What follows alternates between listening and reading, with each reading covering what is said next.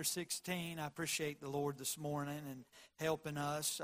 I know that our men yesterday went to the prison here at Perry Correctional with a team called In the Lines Ministry, a basketball team that goes to prisons all over the country. And they form a team, play basketball against these guys inside the prison. And our men went along with them to help in the preaching and the counseling. And they saw 8 men come to Christ. Isn't that wonderful? Let's give that a hand, the Lord a hand for that. Those that came to Christ, what a blessing that is. And so, I'm thankful we had a part in that. Last time I preached, which was not, of course, Sunday, we started our revival Sunday, and Brother Prater did a wonderful job. But the Sunday before that, I preached out of John 15 on suffering. Jesus had told his disciples that they would suffer for being a follower of Christ. The world would hate Jesus' followers. He said, if they hate me, they're surely going to hate you. And he said in verse number 26 of John 15, he says, but when the Comforter is come, when I will send unto you from the Father, even the Spirit of truth, which proceedeth from the Father, he shall testify of me. Then he goes on in verse 27, it says, and ye shall all bear witness. That word witness is the same word we get martyr. So he said, you're going to be witnesses. They're publicly going to see you martyred because you are a follower of Christ. He says this, because you have been with me from the beginning. So they're going to associate you with a Jesus follower. Now, we sometimes in our minds, when we think about a martyr, we think about someone who was just pulled out of the street and beaten publicly, or drugged through the street, or beheaded, or burned at the stake. And yes, all of that is true, but you understand there was a lot of things that preceded that. They were lied about. Matter of fact, they would go to the marketplace, and many of them were not able to purchase like a common man, because if that market sold them the goods, then they too would be in trouble. And so these people were lied about, they were cheated on, they were laughed at and scoffed, and then of course they were martyred because of their following Jesus. And those even after the resurrection who were martyred because of the faith. They were witnesses and associated as Jesus followers. Well, then we get to John 16, and Jesus continues this last message. This is right before the Garden of Gethsemane. Jesus continues this message to his disciples, and he says, listen, fellas, let me give you a word of warning. Let me give you a warning. He said, these things have I spoken unto you, verse 1, that ye should not be offended. I'm not trying to put fear in you. I'm not trying to offend you. I'm not trying to make you upset. Verse 2, they shall put you out of the synagogues. Now think about this. They shall put you out of the synagogues, the place of worship.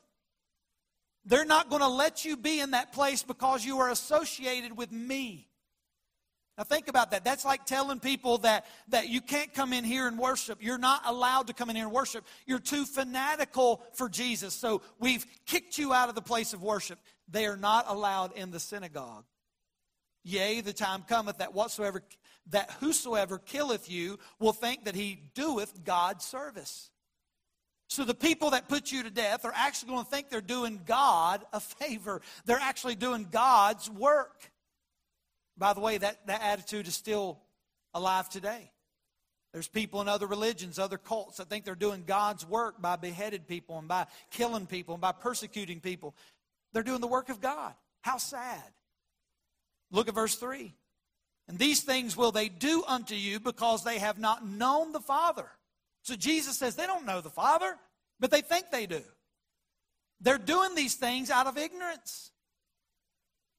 Nor me. They don't know me. Verse 4, but these things have I told you, that when the time shall come, ye may remember that I've told you of them. And these things have I said not unto you at the beginning, because I was with you. I didn't tell you this in the beginning because I am with you. I was with you for 3 years, and I didn't want to put fear in your hearts in the very beginning. He said, but I'm telling you now because I'm about to leave.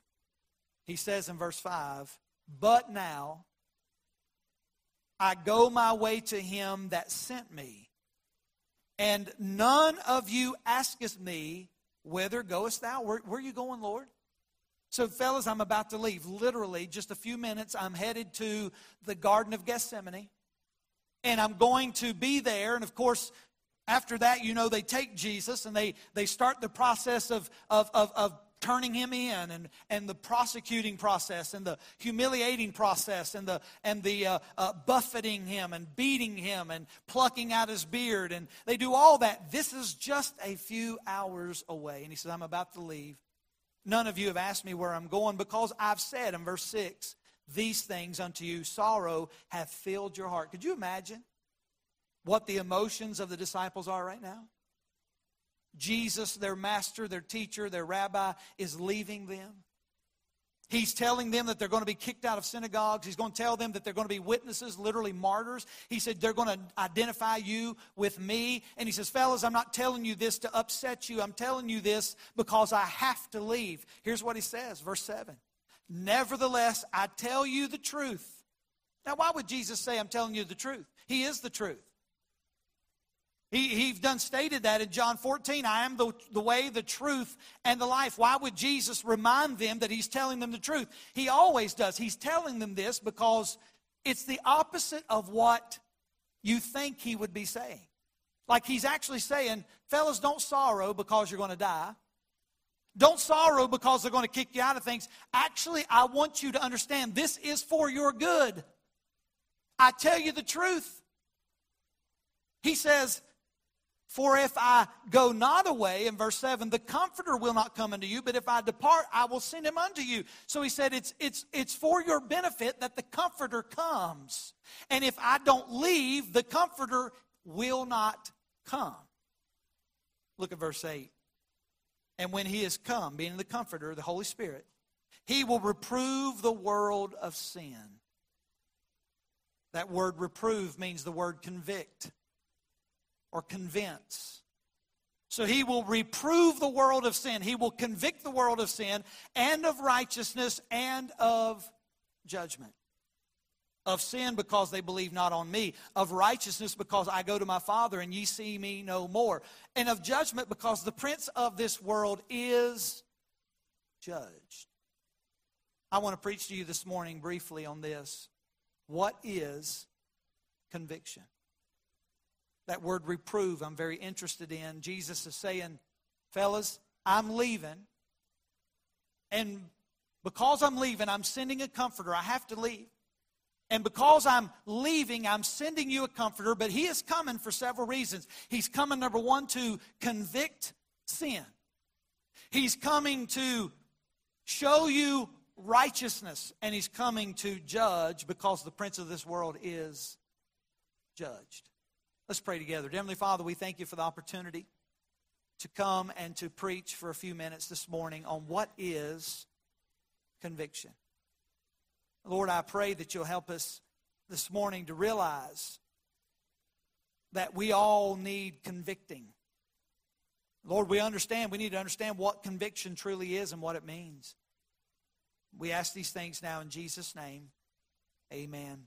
Jesus tells his disciples in verse number 8 rather, he uses the word reprove.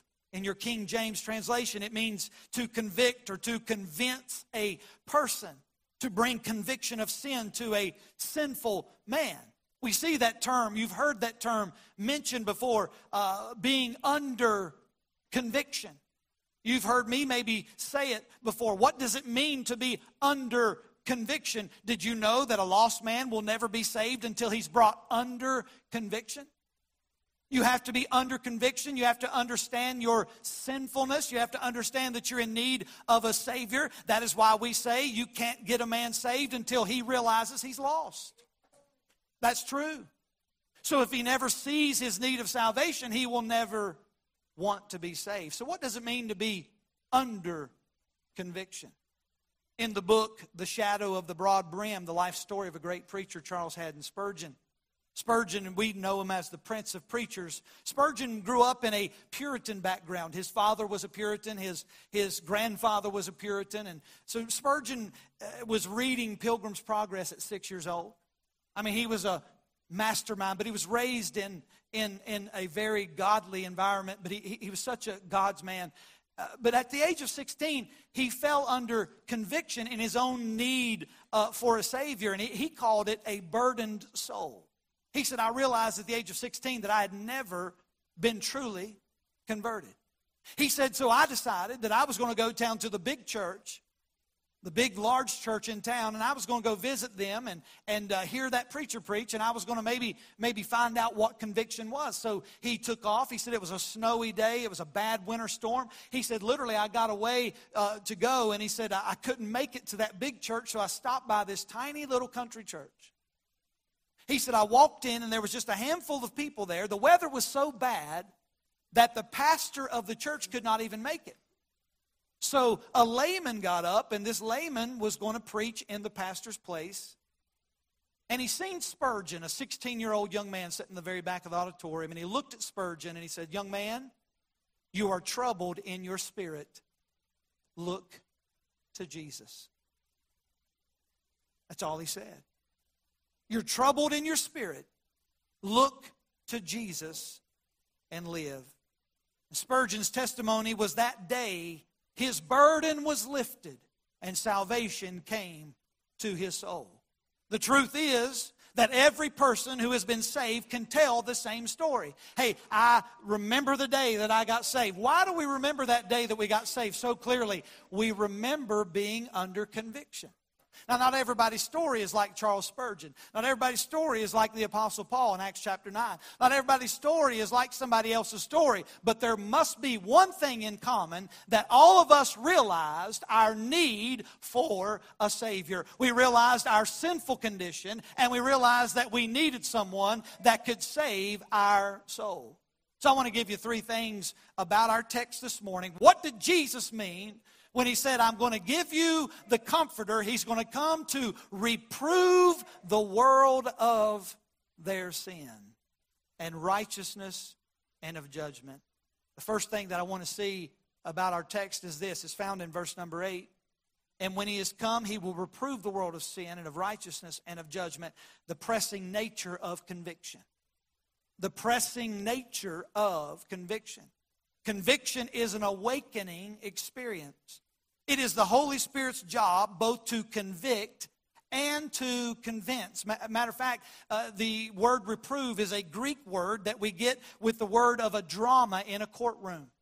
We've all seen courtroom trials. It is a word which refers to what the prosecuting attorney does when he argues his case. He puts the defendant on the witness stand and he begins to pile up the evidence against the defendant. He piles up the evidence upon fact, upon fact, upon fact. And finally, the enormity of the evidence is so overwhelming that the judge is forced to say, I find you guilty beyond any reasonable doubt. It means to convict of guilt. And more than that, it means to present the evidence in such an overwhelming fashion that even the defendant is compelled to say at the very end, I'm guilty, I admit it, I confess my guilt. The Holy Spirit brings things to light in the sinner's life, both his actions and his thought life. Both his deeds and his secret life. He exposes every sin in his life. The things that he's done wrong, the things that he's failed to do right. He shows someone his or her faults. Conviction goes beyond accusing someone of doing wrong. The accusation must be proven. So the Holy Spirit pricks the heart of a person. He knows that they're guilty. The Holy Spirit convicts us and he convinces. What does this mean? The Holy Spirit opens a man's heart. He lays it bare. He reveals that that man is sinful. And when he does that, the Spirit of God shows the sinner that he's condemned before God. And God's condemnation exposes him to God's sentence upon his life. And he's under God's judgment and judgment of doom and hell. This man realizes that he needs a Savior. Turn with me to Jude, verses 14 and 15. I want to show you what God sent Enoch in Genesis. Jude refers to that. Jude is a snapshot of the revelation. Right before the day of the revelation comes, Jude kind of gives us a picture. But he says in Jude 14 and 15, he says, And Enoch also, the seventh from Adam, prophesied of these, saying, Behold, the Lord cometh with 10,000 of his saints. To execute judgment, listen to verse 15, upon all and to convince all that are ungodly among them of their ungodly deeds, which they have ungodly committed, and all their hard speeches, which ungodly sinners have spoken against him. So 4 times in one verse, the word ungodly is mentioned. It's the only time in our Bible that that's done. And he says, this is it, to execute judgment and to convince all that are ungodly.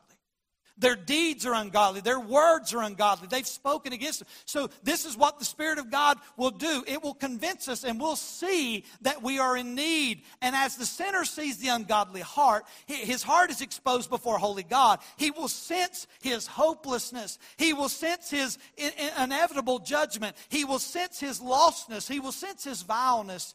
And he will sense his corruptness to the core. This man that's under conviction realizes what he is. It's an awakening experience when a man realizes he's not as good as he thinks he is. But let me say this, conviction is an alarming experience. The Holy Spirit hammers and drives a person to the tragedy of his soul without Christ. Listen to how folks described what it's like to be convicted by the Spirit of God. Turn with me to Acts chapter 2. I want to show you some verses in Acts. These are the same people that yelled just a few weeks before, crucify him. Crucify him. Many of these people in the audience of Peter preaching in Jerusalem, many of these people had blood on their hands. They were yelling as Christ was being crucified, crucify him. But Peter, through the Spirit of God, is preaching at Pentecost. The Bible says in Acts chapter 2, and I believe it's in verse number 37, as he has just preached the gospel.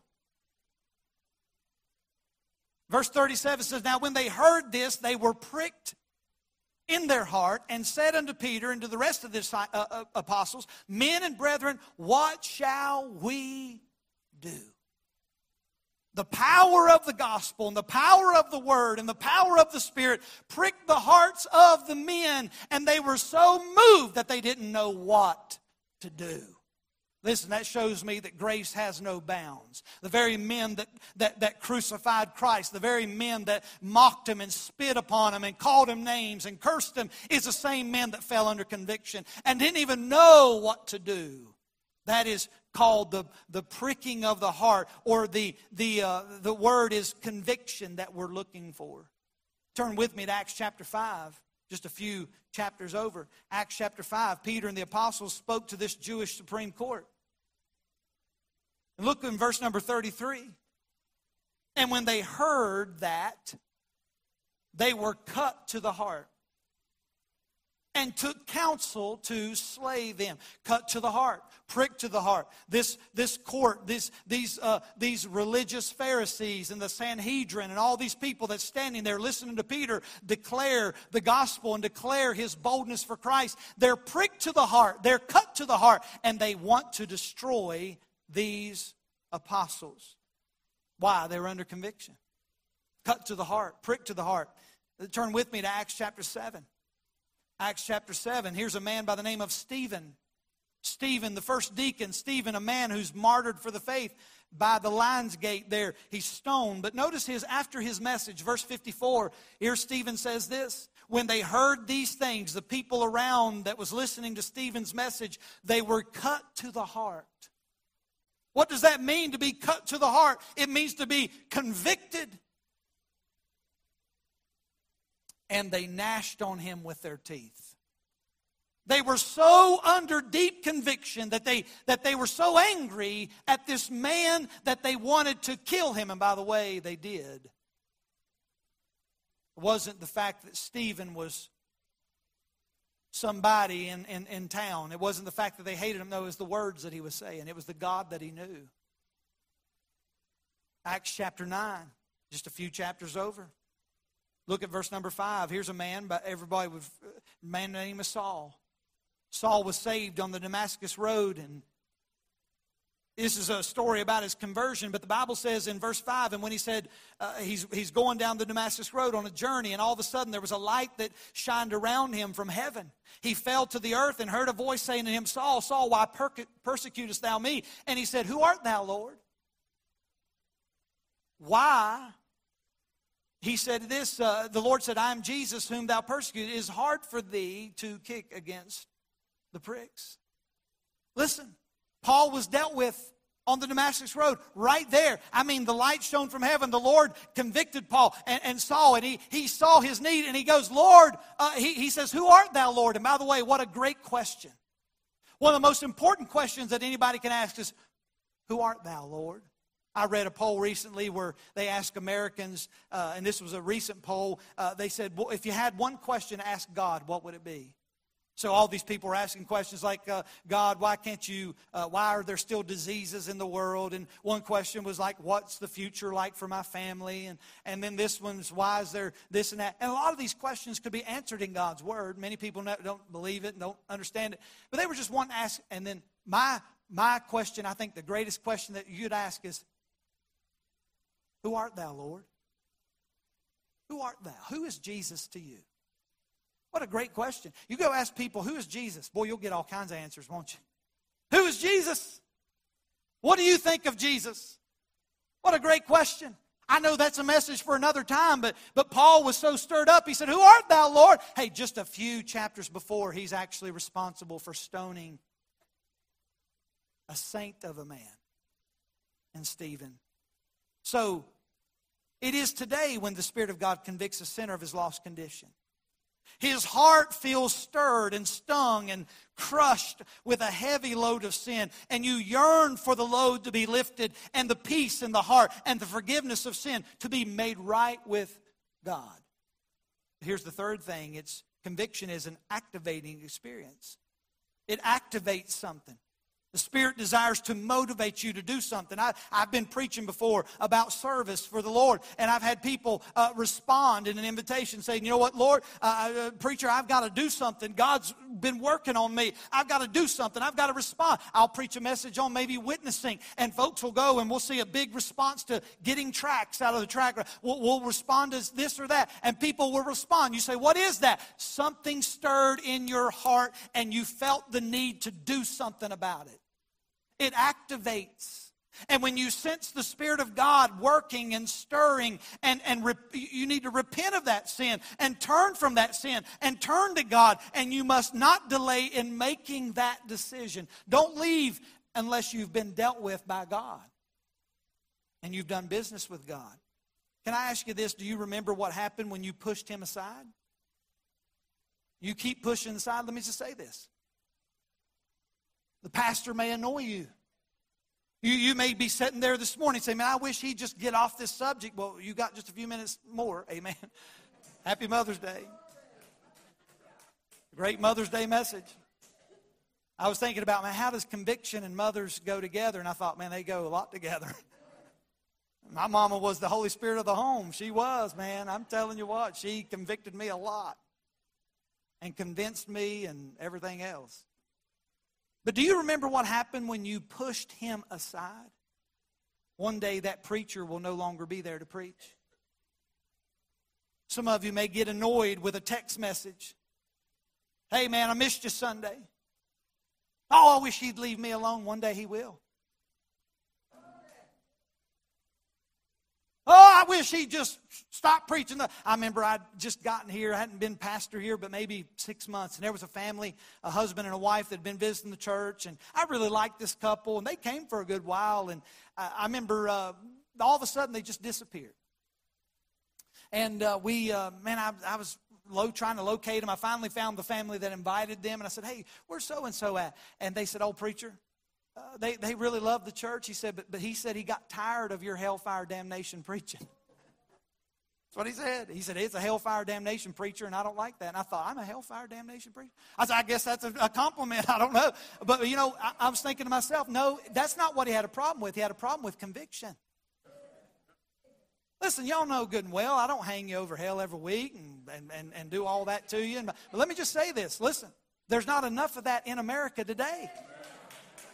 We'd be in much better shape if we got back to convicting messages where we just preach the word and, hey, let the Spirit of God do the work. And by the way, listen, I preached this week down in Georgia to a bunch of teenagers, and we had a bunch of hands raised that they were lost. But listen, what I'm saying today is this. I'm even seeing the young people not respond like they used to. Listen, I used to preach to teenagers, and I've preached for them for 20 years probably. And it was nothing to see young people just give their heart to God and weep and surrender to preach and surrender their life to do what God's. And listen, though we had a great service and those kids were awesome and great and they well behaved, many of them left and never dealt with their thing. The thing that God had done. 15 of them got saved and others made decisions, but folks, there was so many more. You say, Pastor, what can you accredit that to? The hardness of the heart. Where it used to say adults are hardened, and the older you get, the more hard your heart becomes, and that's true. But I've seen that hard heart trickle down into our young people. Most of the crime that's being committed today in America are young people. You look at the news, 12-year-olds shooting people. Just go ahead and murdering 11-year-olds, grabbing guns and shooting police officers and murdering. And all over the nation, it's kids. You say, what's happened? The hardness of the heart. Morals don't matter anymore. Somewhere along the way, they crossed the line. The conviction, the desire to make the decision was soon gone. And let me just say this, that we all have a moral conscience. I don't have to convince you this morning that murder is wrong, that adultery is wrong, that fornication is wrong. But listen, the sin that he's going to deal with most, I'm going to tell you about. Notice this in go back to John 16. I want to show you this because there's the process of conviction. Look at verse number 9, the process. He says, of sin, because they believe not on me. The sin, because they believe not on me. Notice he does not say sins. He does not say in verse 9 of sins. He says S-I-N, of sin. You say, well, Pastor, what sin would that be that the Holy Spirit is going to convict us of? Would it be murder? Would it be lying? Would it be cheating? Would it be? No, the sin of unbelief. The worst sin that you could commit is the sin of unbelief. We ask God to forgive us. Lord, forgive me my sin. How can we remember all the sins that we've committed? We can't. But we can ask, Lord, forgive me my unbelief. Forgive me my unbelief. It's the nature of sin. He convicts the world of their guilt before God. Did you notice that sin is not plural? Most folks don't believe that refusing to believe in Jesus Christ is the greatest sin. Let me just say this. It's not the greatest. It's the chief of all sin. Why? He's God's only begotten Son. And you're rejecting a holy God, His only begotten, sinless, perfect Son. And you're saying, He's not good enough. I don't believe. That's the sin of unbelief. What sin does the Spirit convict a lost person of? The sin of unbelief. The Holy Spirit doesn't have to convict people of their sin of murder. They know it's wrong. Because just about everybody knows it's wrong to commit murder. Even murderers themselves know that they've done wrong. There's a conscience that comes over. And people, listen, conscience can sometimes convict a lost person of their sins. And yet, the very folks who will admit it's wrong to murder, rob, steal, are the same people that will say, there's nothing wrong with me not believing in Jesus. Let me say, that's the most horrible of them all. Here's what the Holy Spirit does in the life of a lost person. He convicts and He convinces by saying to the lost person, you ought to believe in Jesus. You ought to receive Him as your Lord and Savior. You ought to put your faith in Him today. And do you know what that is? My friend, that is Holy Spirit conviction of you, of your sin, in believing Jesus Christ. He is convincing you to believe on the name that's above every name. Matter of fact, there's so many great sins to reject Jesus Christ. John chapter 3, I'll read that to you this morning. John 3 and verse number 17. For God sent not his Son into the world to condemn the world, but that the world through him might be saved. He that believeth on him is not condemned, but he that believeth not is condemned already, because he hath not believed in the name of the only begotten Son of God. To say it another way, the greatest question between God and man is not primarily the sin question, but the Son question.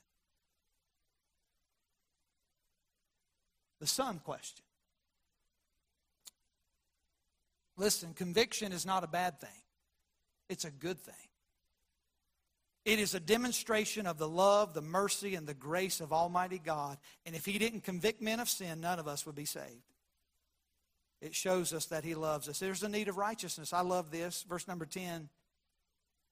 He says, I'm not going to just reprove of sin or convict of sin because they believe not on me, but of righteousness. Verse 10. Righteousness is the opposite of sin. You see, that is the other side. The Holy Spirit not only shows us how bad we are, but he shows us how pure and holy he is.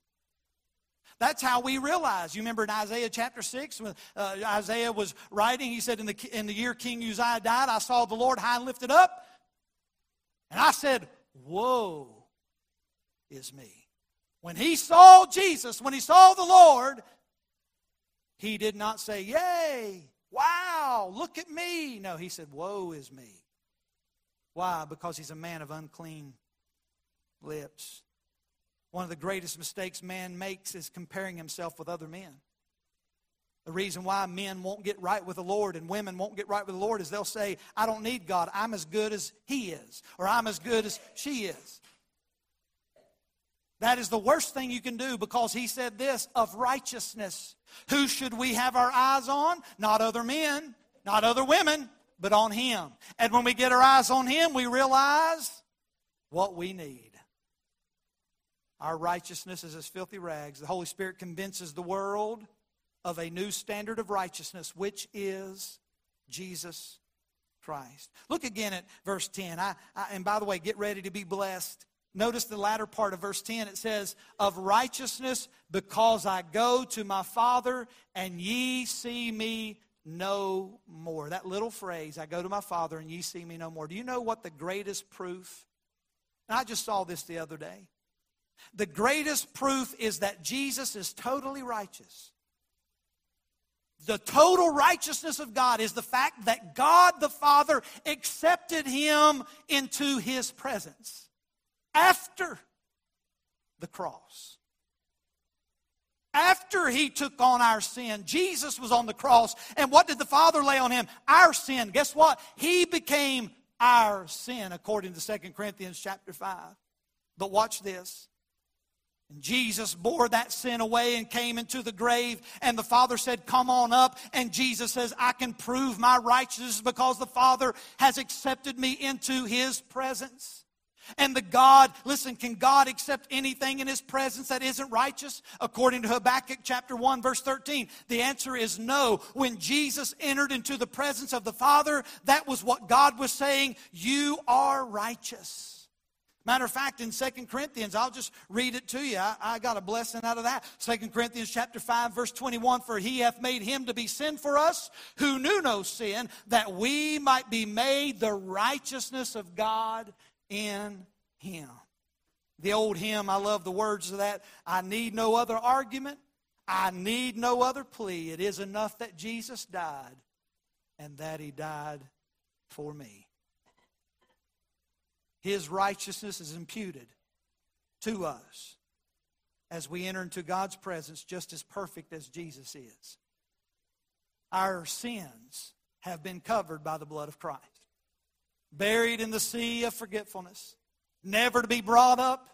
Never to be thrown back into our face. Why? They've been paid for in full.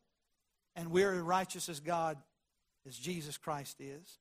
Here's the nearness of judgment. Look at verse 11, and I'm through. And of judgment, because the prince of this world is judged. Who's the prince of this world? Well, Satan is. When was he judged? He was judged at the cross. He was judged at the cross. Jesus is not talking about future judgment here. It's a perfect passive. It means Satan has been judged in the past. He continues to be judged and will be judged in the future. He stands condemned and will one day be condemned in the lake of fire. Calvary and the resurrection were God's blow on Satan, crushing him. Jesus defeated death, hell, and the grave. But Satan's judgment is the kind of judgment on every sinner. Every person who follows him and receives the same judgment as he will. Eternal separation from God. But here's the third and final thing, the purpose of conviction. What's the purpose of it? Here's the purpose, and listen to this. The purpose is the Holy Spirit wants to convince us to trust Jesus, so God won't have to convict us of that final judgment. Well, what do you mean? Well, let me remind you that, again, the Spirit's conviction is a sign of God's mercy and God's grace toward us. But just being under conviction is not salvation. You can say, well, Pastor, I've been under conviction. That doesn't tell me that you're saved. I've known a lot of people that have been under conviction. I've seen them in here before. I've seen them hold on to the back of the seat. I've seen them look around. I've seen them, their face white as a sheet.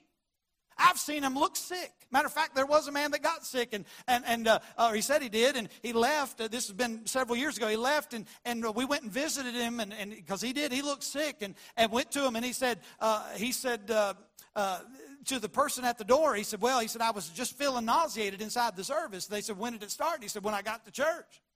He said, matter of fact, it started when the preacher preached. I said, I didn't know my preaching made people sick. Apparently it did. Repentance is an action word. It means to turn from your sin and to turn to Jesus. What must I do to be saved? Believe on the Lord Jesus Christ, and thou shalt be saved.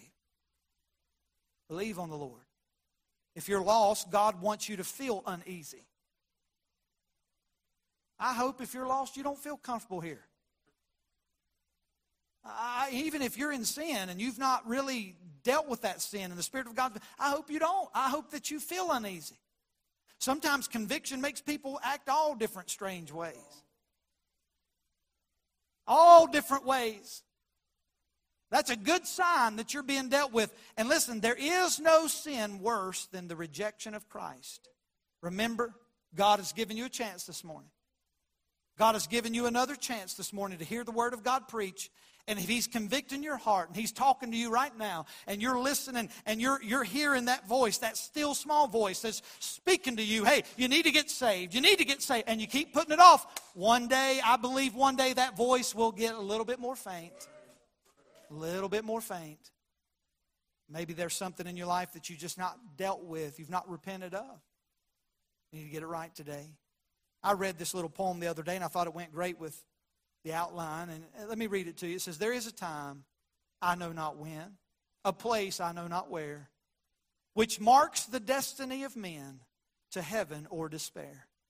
There is a line by us not seen, which crosses every path, beyond which God Himself has sworn that he who goes is lost. One from heaven is sent to you who from God would depart. While it is called today, repent and harden not your heart. Hey, don't step over the line. Don't step over the line. Church, listen, I believe we're running out of time. I believe Jesus Christ is coming back.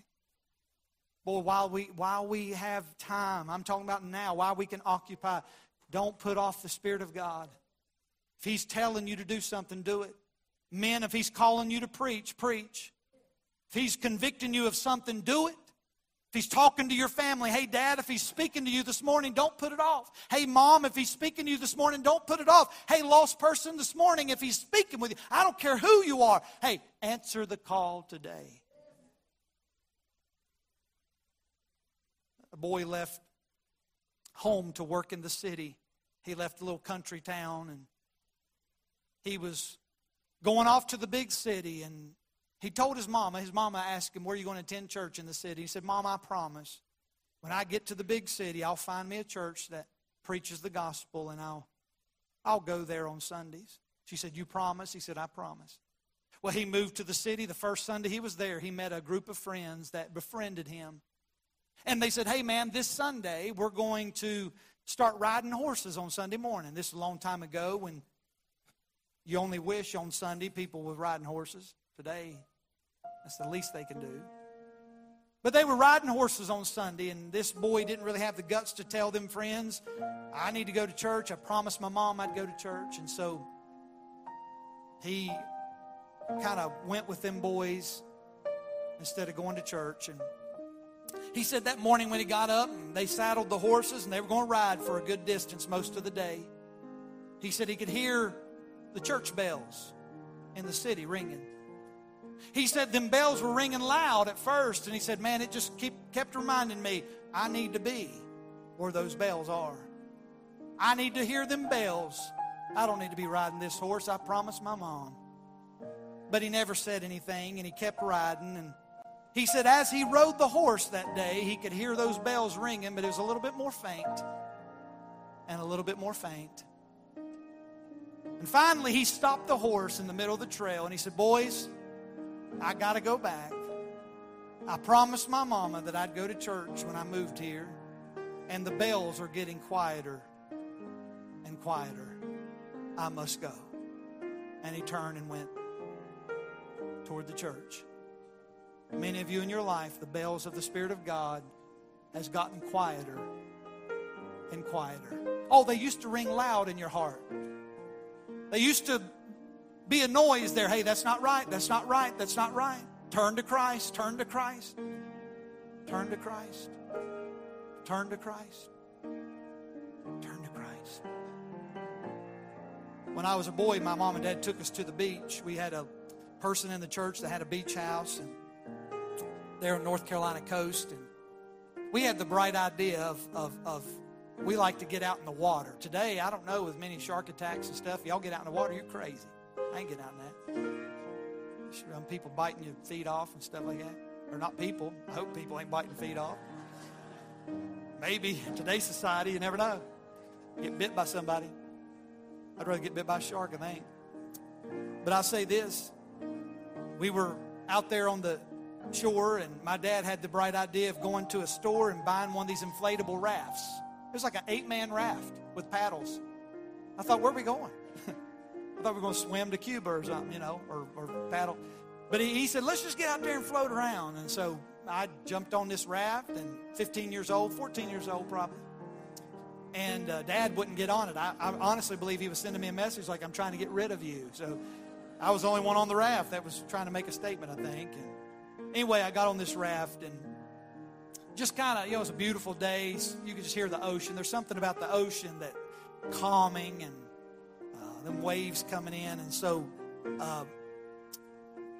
I was laying out there, and I don't know how long I was actually out there, but I was out there in the water, and I hear a voice. Steve, come back. And I look, and I see my mama on shore, and she's about that big. And that current had taken me out, and I drifted off. I'm laying there soaking in the sun.